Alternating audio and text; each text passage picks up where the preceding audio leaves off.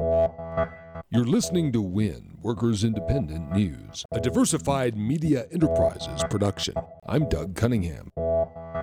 AFL-CIO President Rich Trumka says as political attacks on labor continue, solidarity and unity are vital, and that includes outreach from labor to progressive groups nationwide. And you'll see us defending their issues as much as we would ask them to defend our issues.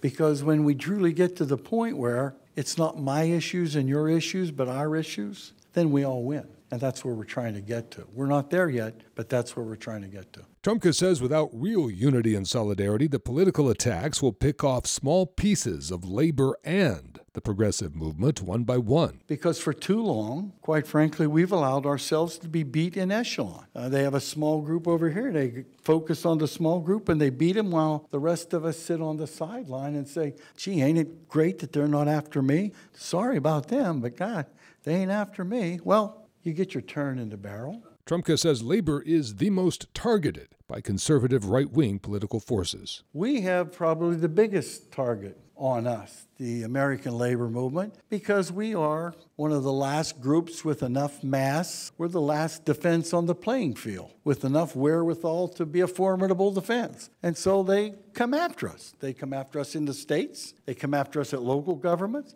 They come at us with the federal government. A large protest rally is set in Los Angeles for Monday, May 1st. The May Day Coalition of Los Angeles is organizing and building for the massive May Day protest called Resist Los Angeles. Organizers include the Los Angeles County Labor Federation.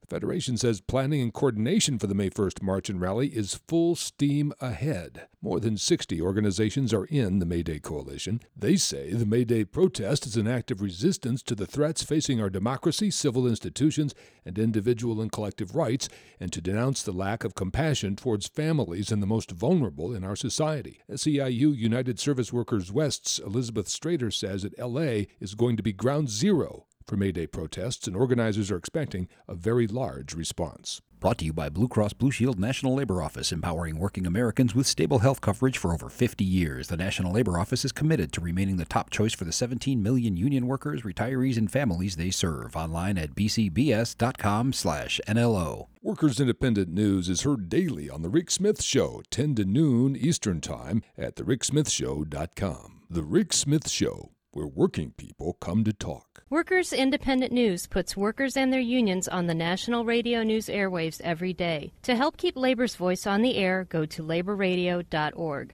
You've been listening to WIN, Workers Independent News. For more information, visit laborradio.org.